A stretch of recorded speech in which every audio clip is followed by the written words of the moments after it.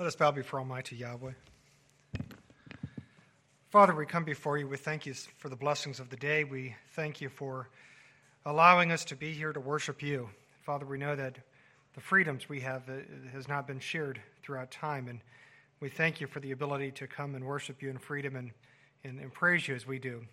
We thank you and praise you for the blessings of the week. We pray that what we do always here at this ministry and within our personal lives, that it would be a blessing and an honor to you. And we ask all this, and we give you glory and praise in Yahshua's beloved name. Hallelujah. Y'all may be seated. It is a blessing to see everybody here today. Today I want to continue with my series on the fruits of the Spirit, and we're going to be focusing on, as you might have guessed already, long-suffering. Now, before we do that, I'm going to review all 9 fruits of the Spirit. It's important that we do this, I think, with each one of these messages. So here's the fruits, Galatians 5:22 through 23. It says here, but the fruit of the Spirit is love. So that's the first one, and we should know that's the most important one. Joy, peace, long-suffering, gentleness, goodness, faith, meekness, temperance, or self-control. Against such, it says there is no law. And as we've talked about in the previous messages, what we find here, I believe, is the bedrock of what it is to be a believer. While we know that the commandments are important, we know that. We should be keeping the Sabbath and those commandments we find within the Word. But it's equally important that we honor the attributes we find within this passage. I believe that Yahshua exemplified each and every attribute we find here within this passage. And as his people, we know that we're to emulate, we're to follow, we're to do as he did. We're to follow in his examples.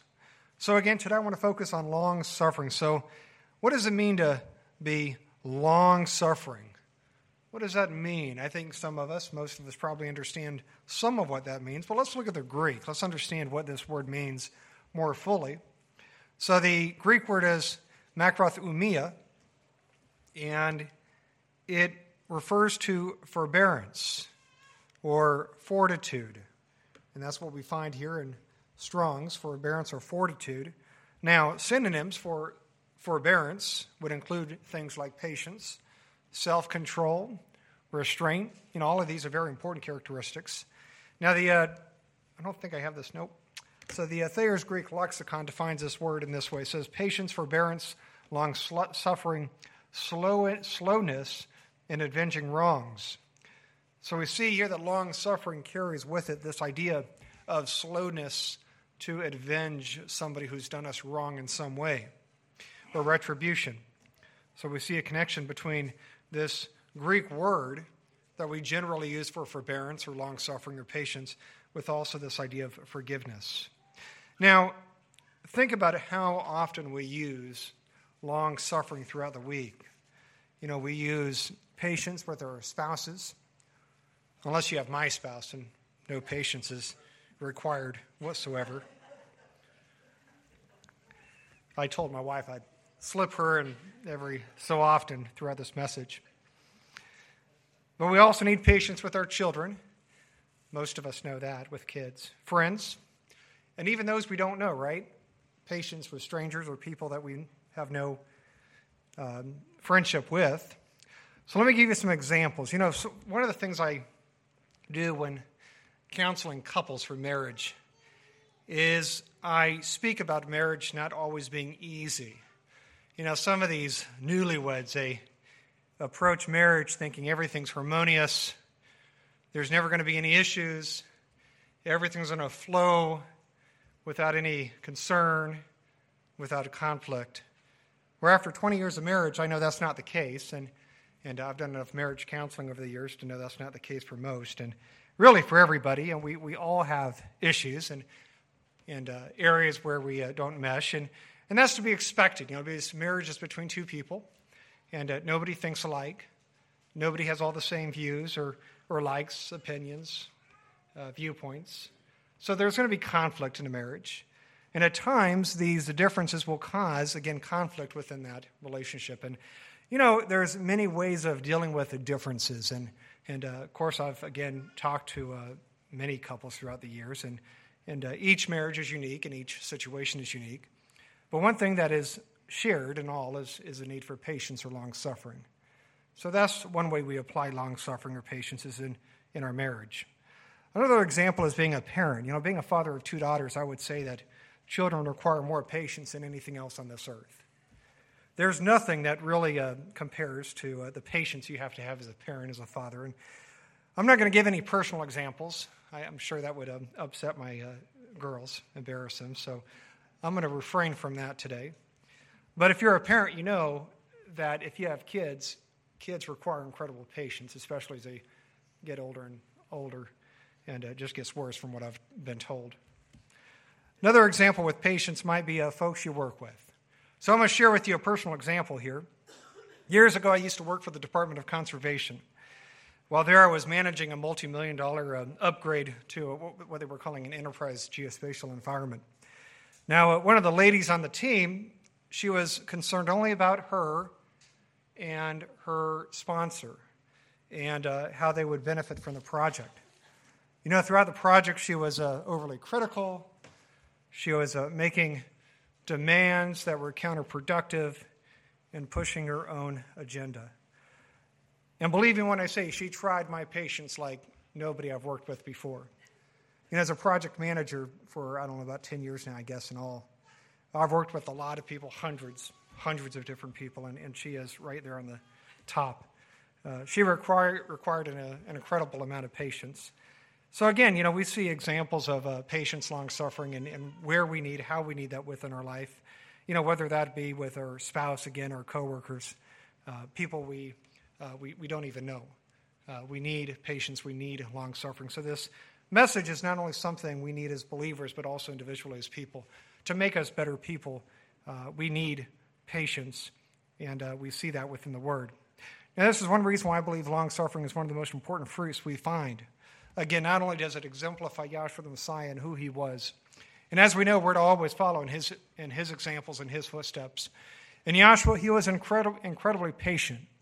Now, there were times, and I'm not going to go through those, but he flipped a few tables over during his days and called a few names, depending on who it was.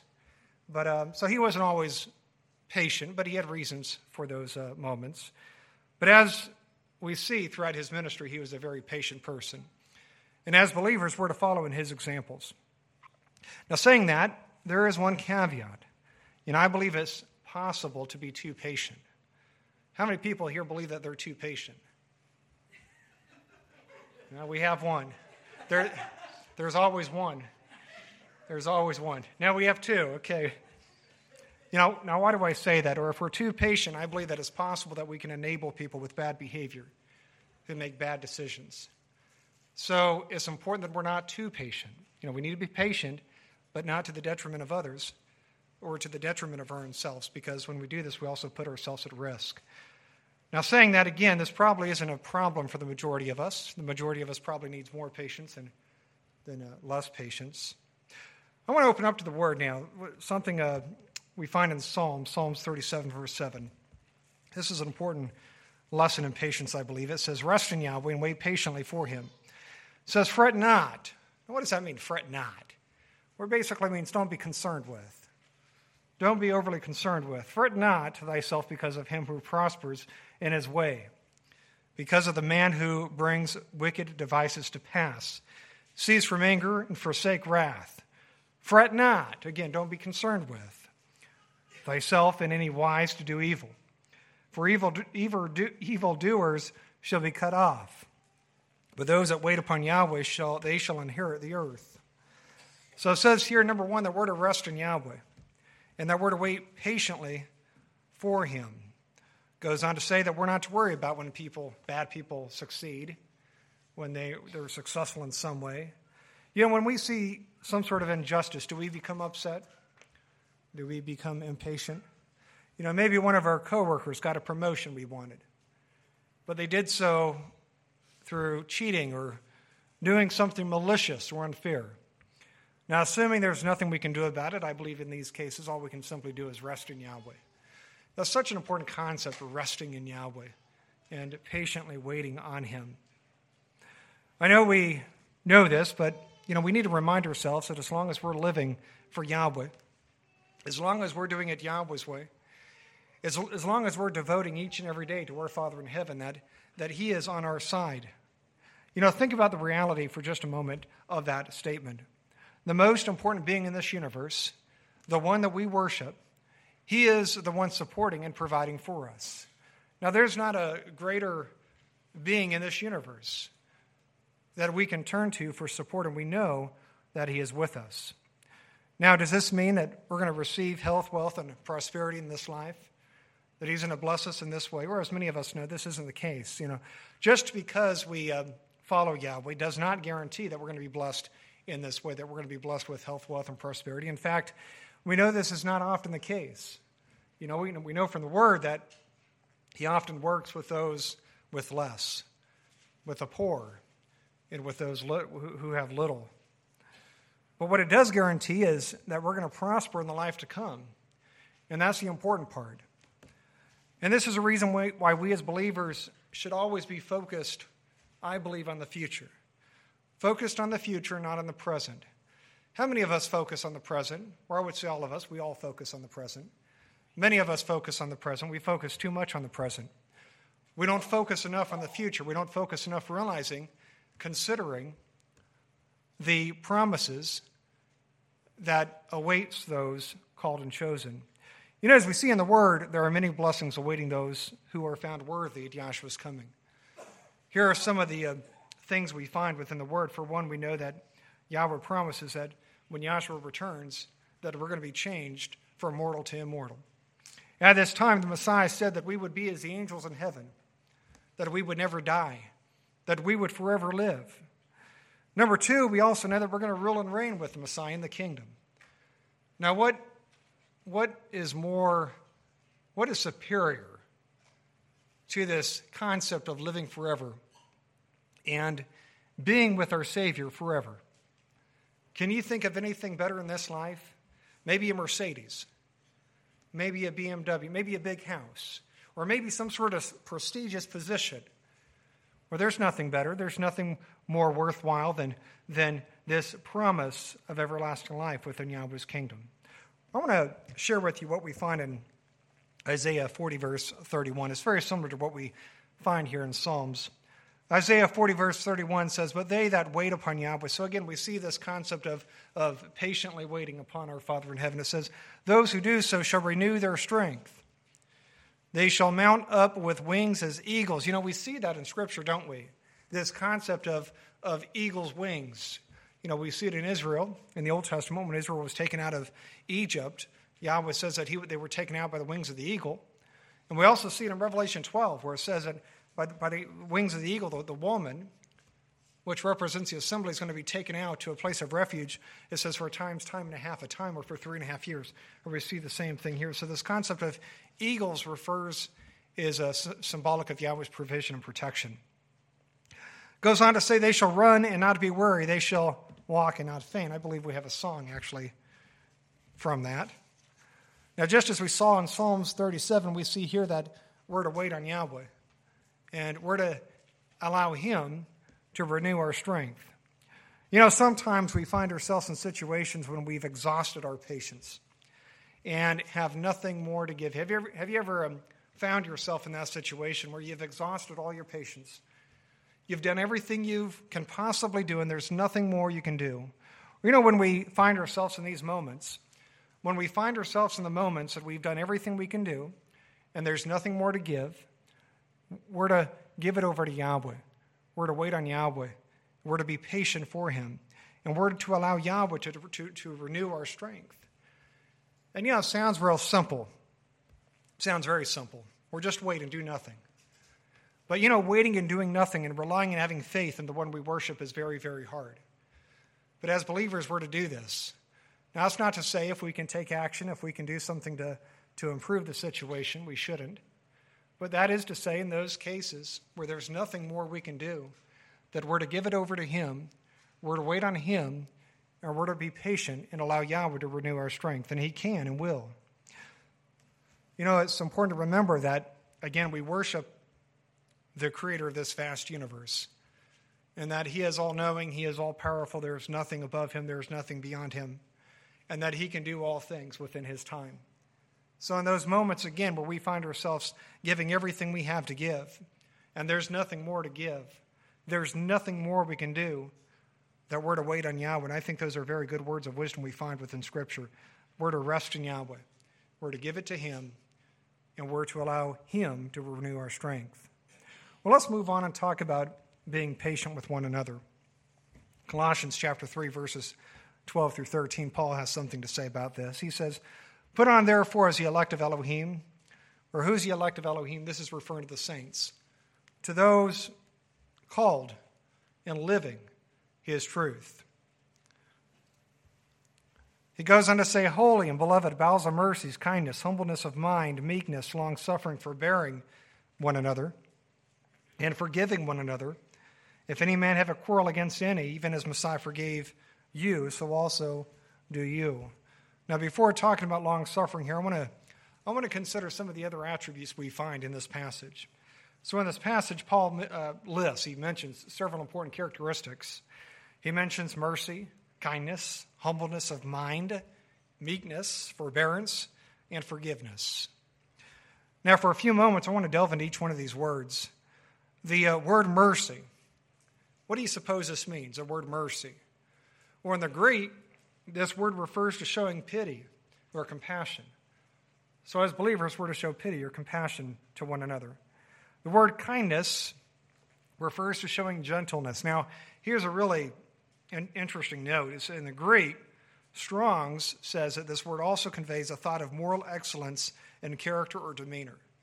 So when we show kindness to somebody, when we show a gentleness to somebody, we are also showing that we have excellent moral character. That's a great thing, and I believe that's something we should all strive to do. Now, the phrase humbleness of mind, this is actually a compound within the Greek, and if I can pronounce this, is tapanophros une, and it refers to humility or being modest, having a modest opinion of yourself. Now, according to Strong's, the word meekness here literally means mildness, by implication humility. So we find here Paul using two different words, conveying very close to the same thing, that we're to be humbled. And we know how important humility is scripturally. You know, humility, I believe, is the opposite of pride, and I believe that pride is one of the most destructive attributes we find within the carnal nature. The word forbearance comes from the Greek word anakomia, and the King James translates this word as to endure, forbear, or to suffer. So again, this word forbearance means to have patience, to suffer, to again endure some sort of situation. Now lastly, here the word forgiveness means to grant as a favor. That is kindness, pardon, or rescue. So we see these are the meanings of all these words we find within this passage. Now, Paul also says here where and to whom we should show these attributes to. He says that we should show this to one another. That is to the assembly or body of believers. So this is the obligation. This is the responsibility we have to show things like, again, kindness, humbleness, forbearance to one another. You know, last message I spoke about Yahshua's statement, and we see this in Matthew 23. But Yahshua in Matthew 23, he speaks about the weightier matters. I know most of us are familiar with this, the weightier matters. And I believe that all the attributes, all the characteristics we find here would fall under this understanding, this category of weightier matters. And why is that important? Well, it's important because these are the things that Yahshua is very concerned with. These are the items that Yahshua wants us as believers to focus on. Things, again, like showing kindness and forgiveness and forbearance and mercy and pity and sympathy to one another, and empathy, as we also find within the Word. You know, I've said throughout this series, and I do believe this, it's a lot easier keeping the Sabbath than applying and adopting the characteristics we find within the fruits of the Spirit. It's real easy, in my opinion, to show up on Sabbath, although I know a lot of people struggle with that. But it's really easy, in my opinion, to show up on Sabbath and go through the motions of doing or not doing what we should as believers. Same thing is true about the feast days. I think it's pretty easy to go through the motions and honor Yahweh by doing what we should be doing on the feast days. But when we're talking about changing who we are from the inside, this is a very hard thing to do. Again, changing characteristics such as, again, forgiveness or mercy or pity or compassion, or as we're talking about today, patience. You know, in Matthew 15, Mark 7, I'm not going to turn there, but in this passage we find Yahshua speaking to the scribes and Pharisees, and they were insisting that Yahshua's disciples go through these ritual washings. And at the end of this passage, Yahshua is chastising the scribes and Pharisees, not because of what they were doing physically, but what was coming forth from the heart. You see, they had a heart issue, and Yahshua understood that. And he said, it's not what goes in, but what comes out. And that's such an important concept for us as believers to understand. You know, again, we can keep the commandments, and we should keep the commandments. But it's also important that we go beyond keeping the commandments, changing who we are on the inside. And that's really why I'm doing this series on the fruits of the Spirit, because it's not enough to simply keep the Sabbath. I really believe that. It's not enough to simply call upon the name. It's not enough to keep the feast days. It's not enough to keep kosher. As believers, we must go beyond that, because Yahweh is looking for the cream of the crop. He's looking for people who will change not only their outward duty or outward tasks or whatever they do outwardly, but also who they are inwardly. And that is a very hard thing to do, changing who we are from an inward perspective. Now, Paul also mentions here that we're to show long-suffering to one another. Now, this is from the same Greek word that we found in Galatians 5, referring to the fruits of the Spirit. So as believers, we're to be patient with those in the assembly, where this means that instead of passing judgment or being critical, that we're to show empathy and forgiveness to one another. And that's a very important concept, again, to understand as disciples of the Messiah. You know, Yahshua showed, again, empathy. He showed compassion to those during his ministry. His issue was more the Pharisaical leaders. That's where his rub was, and that's where his struggle was. That's where his issue was. It wasn't with those who did not know, or those who were learning, or maybe those who were not fully doing what they should be doing.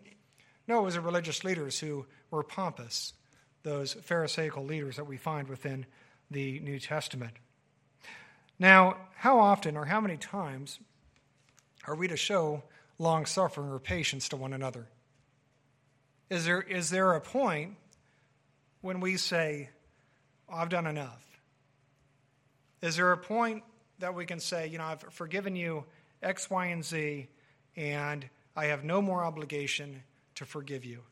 I have no more obligation to show patience. I have no more obligation to show long-suffering. Of course not.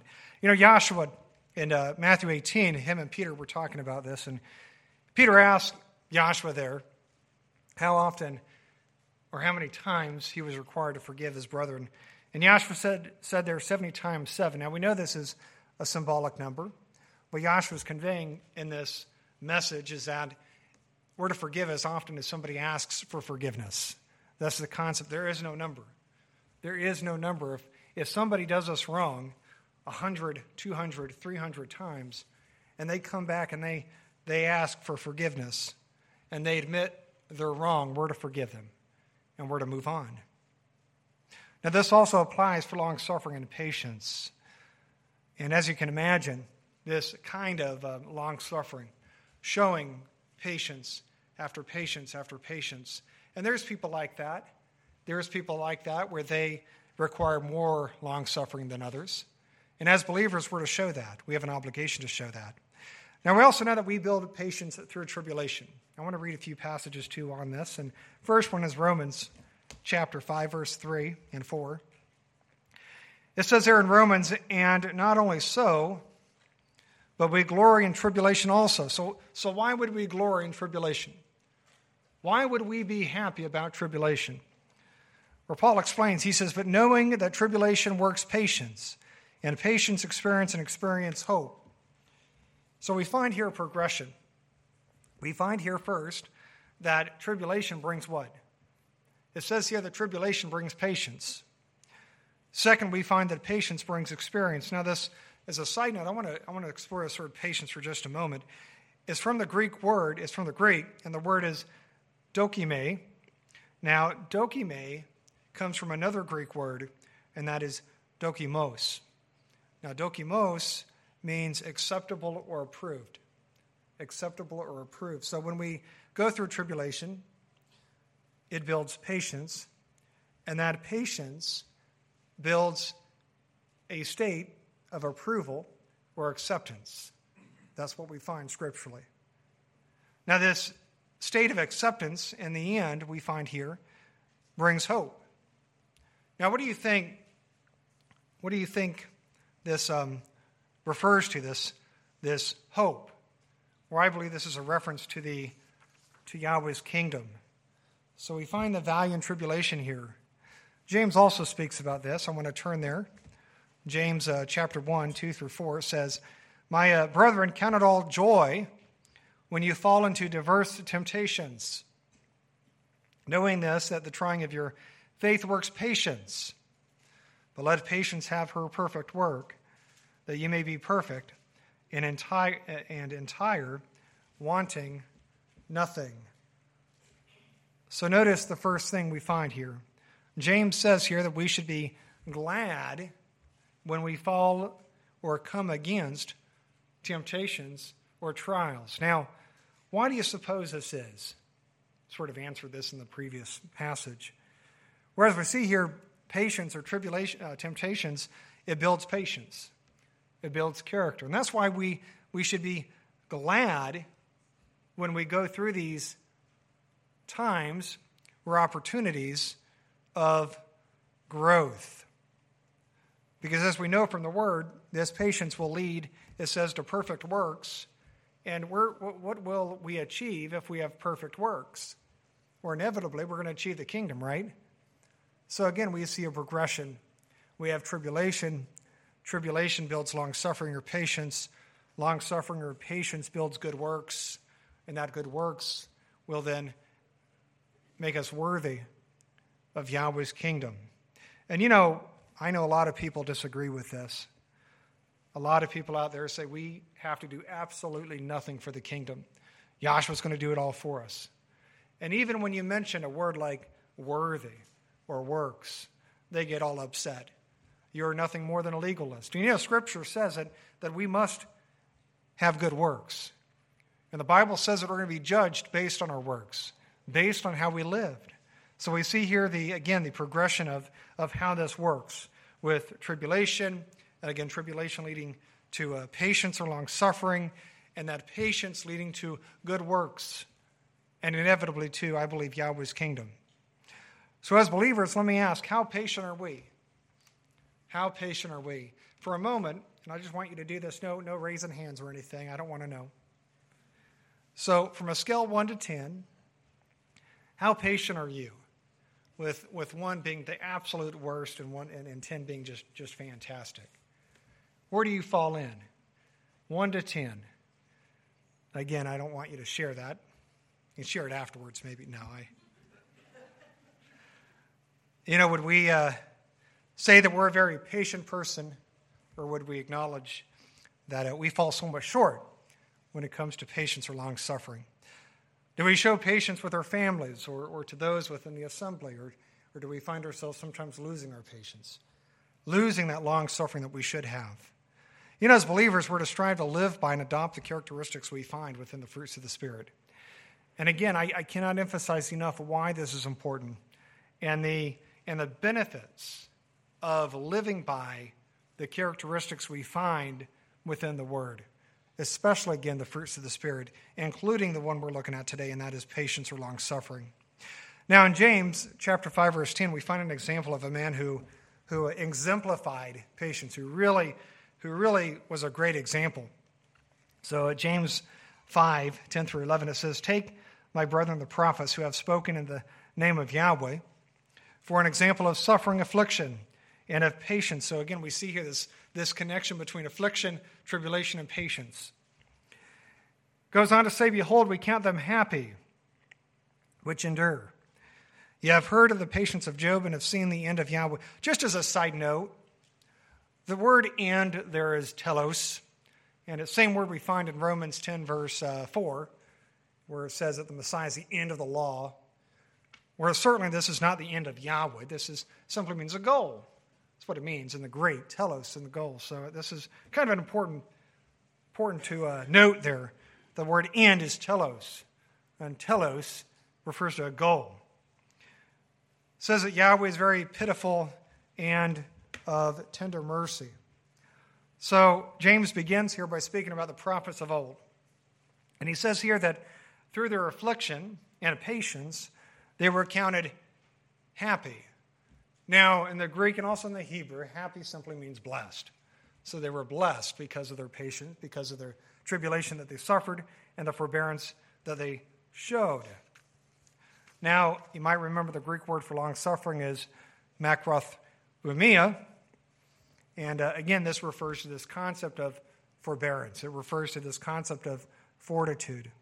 You know, a man who showed incredible fortitude, a man who showed incredible patience was Job. In fact, James uses this man, Job, as the example of patience. You know, for those who know the story of Job, you know how this man suffered. For those who don't, I want to take a few moments and just read the first chapter of Job. So I don't have this on the slide,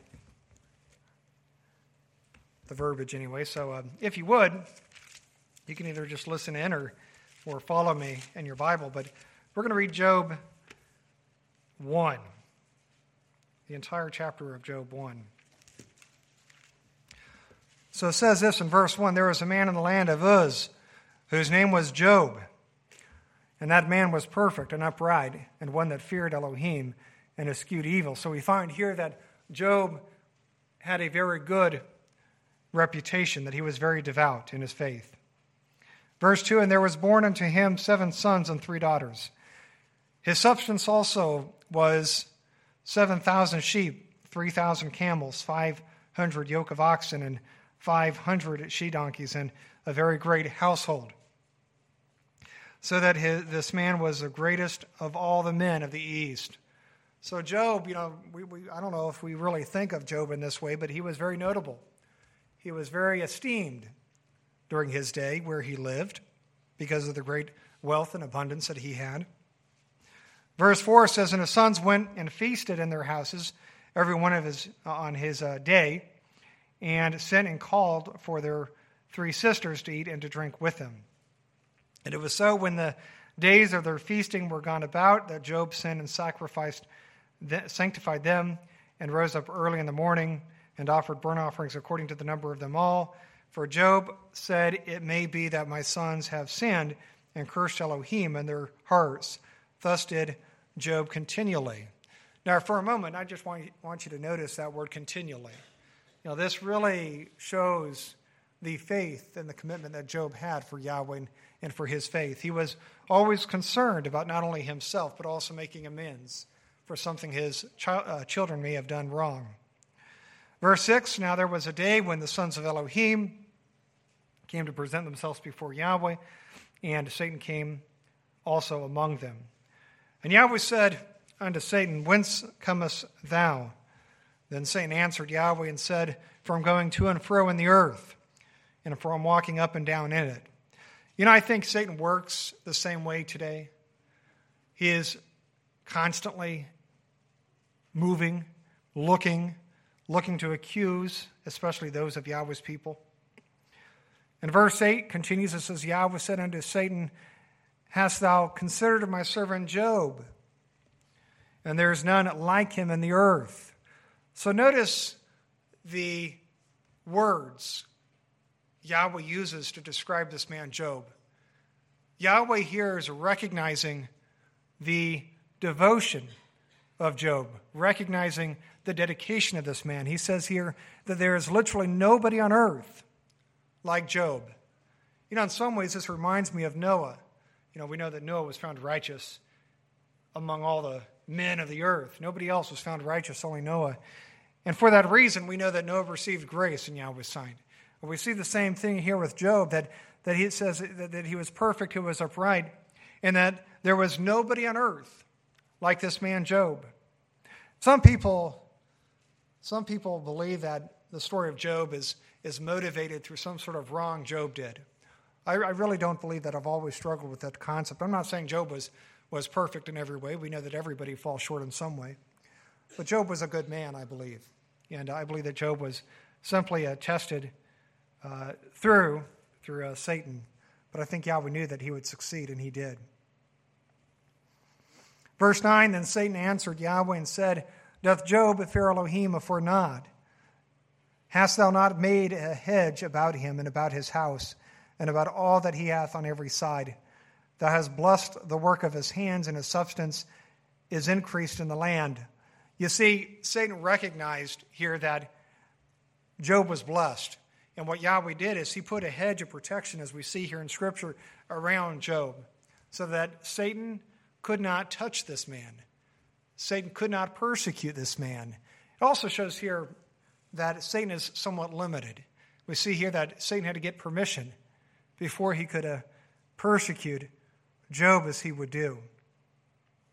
So verse 11 it says, But put forth thine hand now, and touch all that he hath, and he will curse thee to thy face.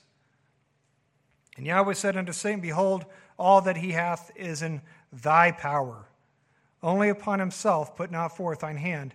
So Satan went forth from the presence of Yahweh. So we see here that Yahweh has now given permission for Satan to test Job, to take everything away except his own life. In verse 13 it says, And there was a day when his sons and his daughters were eating and drinking wine in their eldest brother's house, and there came a messenger unto Job and said, The oxen were plowing and the donkeys feeding beside them, and the Sabaeans fell upon them and took them away. Yea, they have slain thy servants with the edge of the sword, and I only am escaped alone to tell thee. Now, just imagine for just a moment, I want to pause for just a moment. Imagine being Job, because what we're going to find within this passage is that he's going to receive bad news after bad news after bad news. And horrible, horrible news. I mean, news that would bring a man down to his knees. So imagine being Job, and imagine having the wealth and the prosperity and the blessings, and then seeing all of that go by the wayside in a moment, in the twinkling of an eye, literally within hours. So 14, there came a messenger unto Job, speaking about the oxen. Verse 15, verse 16, it says, While he was yet speaking, there came also another and said, The fire of Elohim is fallen from heaven, and hath burned up the sheep and the servants, and consumed them. And I only am escaped alone to tell thee. Now you can imagine after seeing fire coming down from heaven, you're thinking, this must be Yahweh's judgment. But we know it's not. Verse 17, while he was yet speaking, there came also another and said, The Chaldeans or Babylonians came out thee 3 bands, and fell upon the camels, and have carried them away, yea, and slain thy servants with the edge of the sword, and I only am escaped alone to tell thee. Verse 18, while he was yet speaking, there came also another and said, Thy sons and thy daughters were eating and drinking wine in the eldest brother's house, and behold, there came a great wind from the wilderness, and smote the 4 corners of the house, and it fell upon the young men, and they are dead. And I only am escaped alone to tell thee. So he has literally lost everything at this point, everything this man had of value. And it says, verse 20, Then Job arose, rent his mantle, shaved his head, and fell down upon the ground and worshipped. How many of us would do that? How many of us, after losing everything of value, the immediate response, the initial response, the knee-jerk reaction is to fall on our knees and praise and worship Yahweh? I'm not sure if anybody in this room would do what Job did. Verse 21, And said, Naked came I out of my mother's womb, and naked shall I return thither. Yahweh gave, and Yahweh hath taken away. Blessed be the name of Yahweh. What an incredible fortitude and faith this man showed. In verse 22, it ends, it says, In all this Job sinned not, nor charged Elohim foolishly. What are some of the highlights we find here? Where again, as we see in this passage, Job was upright. It says Job was perfect. It says that there was nobody like Job in all the earth. that he was a step above the others. We also see that he feared Yahweh. Now, we also find that in addition to his faith, that he had wealth. He had 7 sons, 3 daughters in abundance. 7,000 sheep, 3,000 camels, 5,000 oxen, and 500 donkeys. Now, I'm not sure what the wealth of that would be today, how we would correlate that in modern terms. But that's a lot of animals, and animals meant wealth. So we see here that Job was a very wealthy man. And all of this was taken away. So what happened in the story? We find here that Satan came to Yahweh and almost taunting Yahweh. And Yahweh then asks again, have you considered my servant Job? And talking about how great he is, that he's perfect, that he's righteous, that there's nobody like him. Of course, since Satan points out it's only because you have put a hedge of protection that you're protecting him. And we see here Yahweh, though, saying, I'm going to remove this. And he said, you can test him. You can try him. But Yahweh knew that Job would not turn.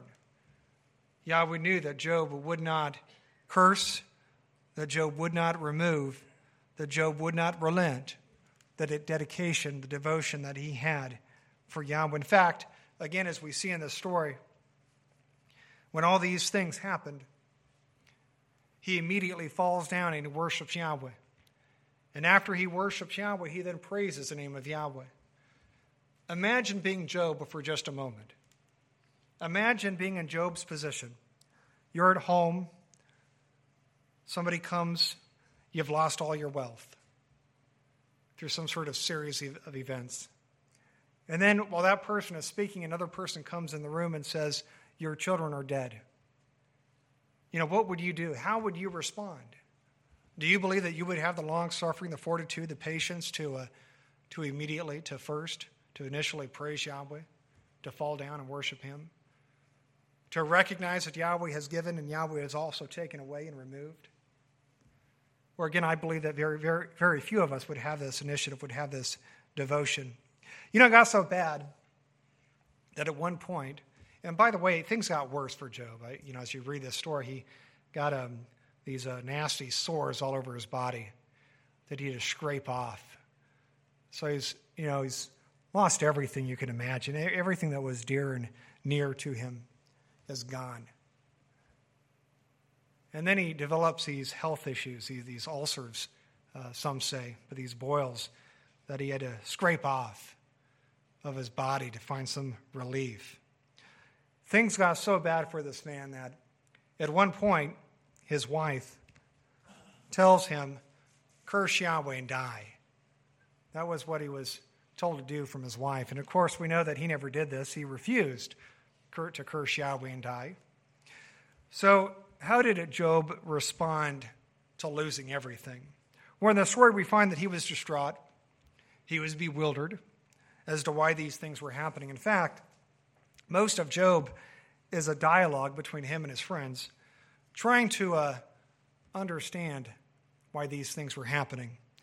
Throughout the book, Job claims his innocence, claims he's done nothing wrong, while his friends assumed and accused him of doing something wrong. And you can see why. Here all this is happening, and they're assuming, look, if this is happening, Yahweh obviously is displeased some reason, some why. And so it was, what did you do? Of course, again, Job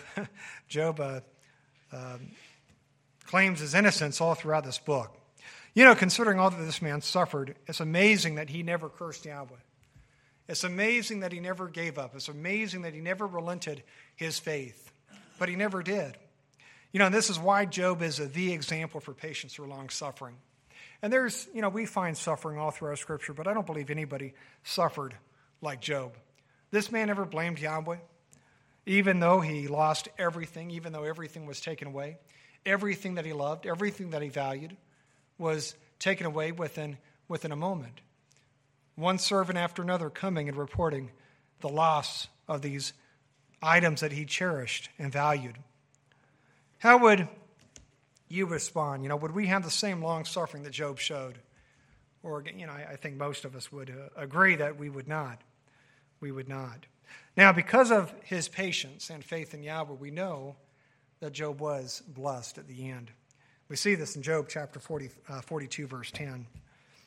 So Job 42, verse 10 through 17 says, "And Yahweh turned the captivity of Job when he prayed for his friends."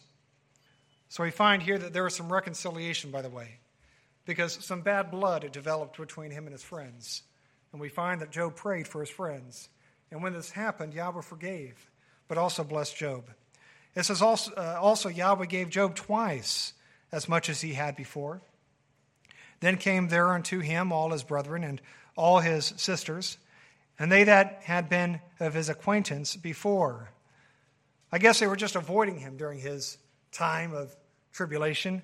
Things got good, the family and the friends began to come back. It says, "And to eat bread with him in his house, and they bemoaned him and comforted him over all the evil that Yahweh had brought upon him." Now we know that Yahweh was not bringing the evil, it was Satan, but Yahweh allowing it. It says, "Every man also gave him a piece of money, and every one an earring of gold. So Yahweh blessed the latter end of Job more than his beginning. For he had 14,000 sheep, and 6,000 camels, and 1,000 yoke of oxen, and 1,000 she-donkeys. He had also 7 sons and 3 daughters. And in all the land were no women found so fair as the daughters of Job. And their father gave them inheritance among their brethren. After this lived Job 140 years, and saw his sons and his sons' sons, even 4 generations." So we find that Job saw multiple generations after he suffered as he did. So it says a conclusion here, "So Job died, being old, and full of days." So we find here that Yahweh blessed Job with twice what he had in the beginning. It says here that he had 14,000 sheep, 6,000 camels, 1,000 yoke of oxen, and 1,000 donkeys. Again, this had value. This was how they determined their substance, their wealth. And he was a very wealthy man again. He was also blessed with 7 more sons and 3 daughters. So his wife conceived, and they had more children. Matter of fact, we find here the same number of children. So what lesson do we find in Job? There's lots of lessons in Job. But for this message, the one lesson I want to really point out is patience, long-suffering, all that this man went through, everything that he endured. You know, Job again exemplified what it means to show long-suffering, to show patience. Even though he literally lost everything that he had, everything that he valued, he never quit. He never relinquished his faith.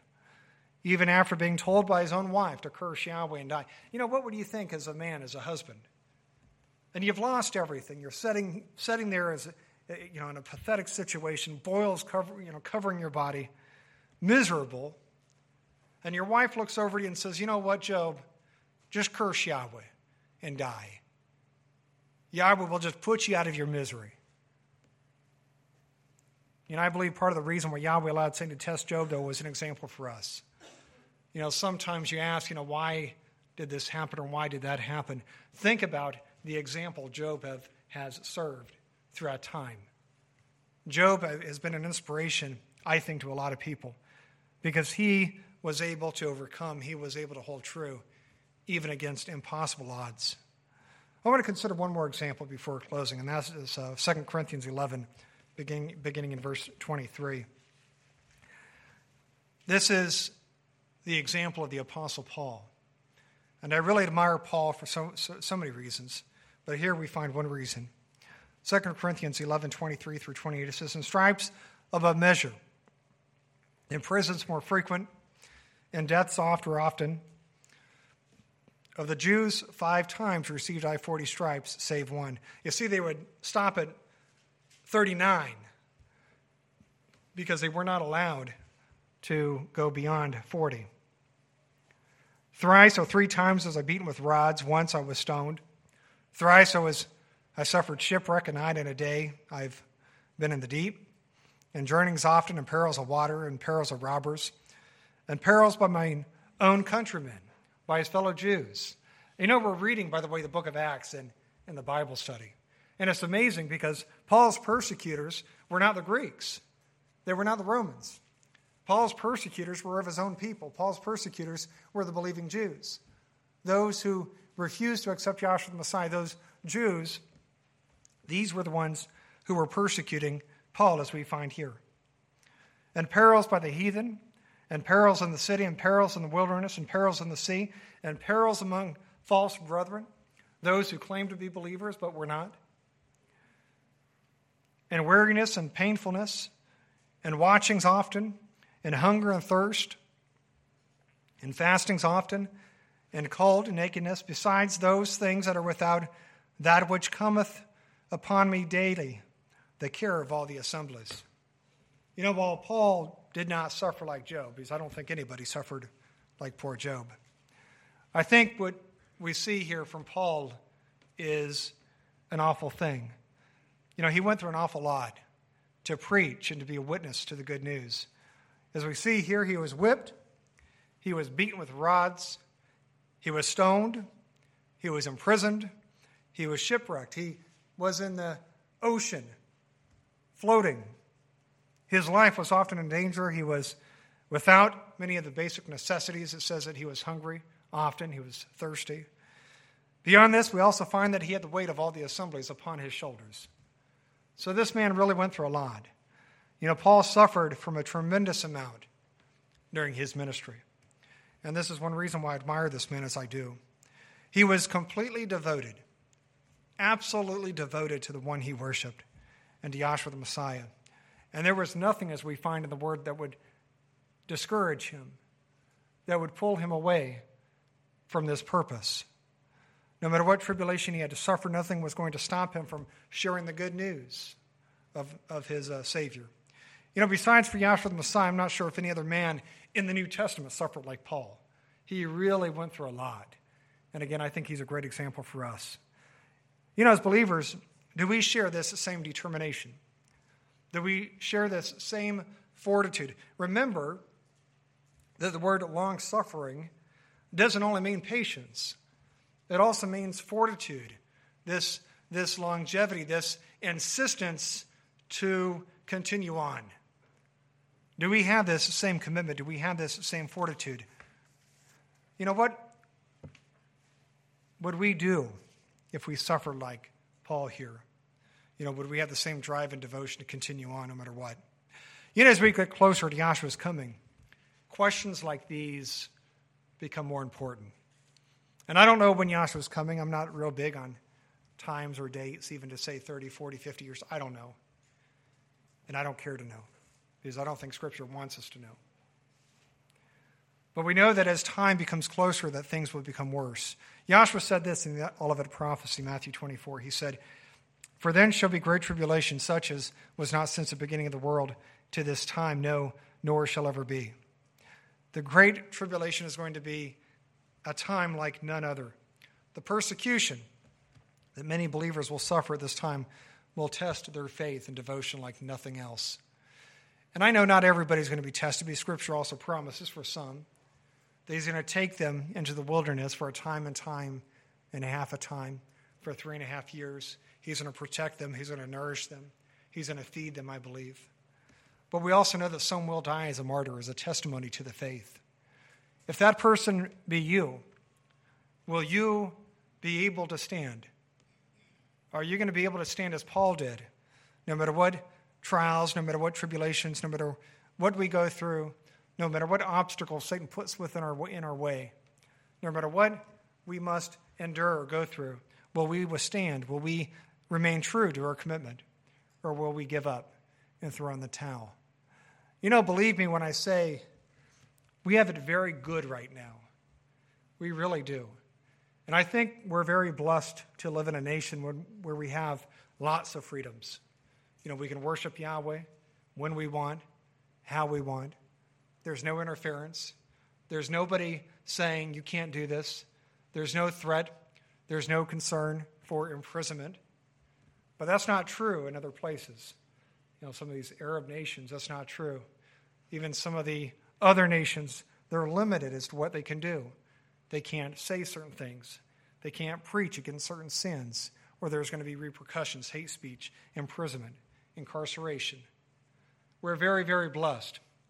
to live in a nation where we have the freedoms we do. But I believe someday we may not have the freedoms we have today. I believe someday that we may risk incarceration. We may risk imprisonment. We may risk some sort of other tribulation, some sort of trial that we will go through if we remain true to the commitment we made. Will we have the long-suffering? Will we have the patience? Will we have the fortitude to remain true to our Father in heaven if that day comes upon us? And again, I do believe that that day is possible. And I think it's foolish of us to believe that that day is not possible. You know, this is why these characteristics we find within the fruits of the Spirit are so important. Each one holds value that makes us into a better believer, a better disciple of our Savior, Yahshua the Messiah. And not only for our relationship between us and Yahweh, but also in our relationships with others. You know, who wouldn't want a parent, a friend, a brother or sister in the faith, a coworker, more patient, more long-suffering? I think we all would want a person to be more patient, to have these characteristics. Same thing with all the other fruits, you know, whether it be love or joy or peace. You know, that these characteristics, they make us into a better person. They make us into a better disciple. And I pray that this message on long-suffering has been a blessing to you. I would encourage you to think upon what we've heard today. Really consider what we've heard today. And look at your life, evaluate your life, and ask, how can I adopt these principles within my life? Because listen, if we get these messages, if we preach Yahweh's word, but there's no change, we're wasting our time. I'm wasting my time, and you're wasting your time.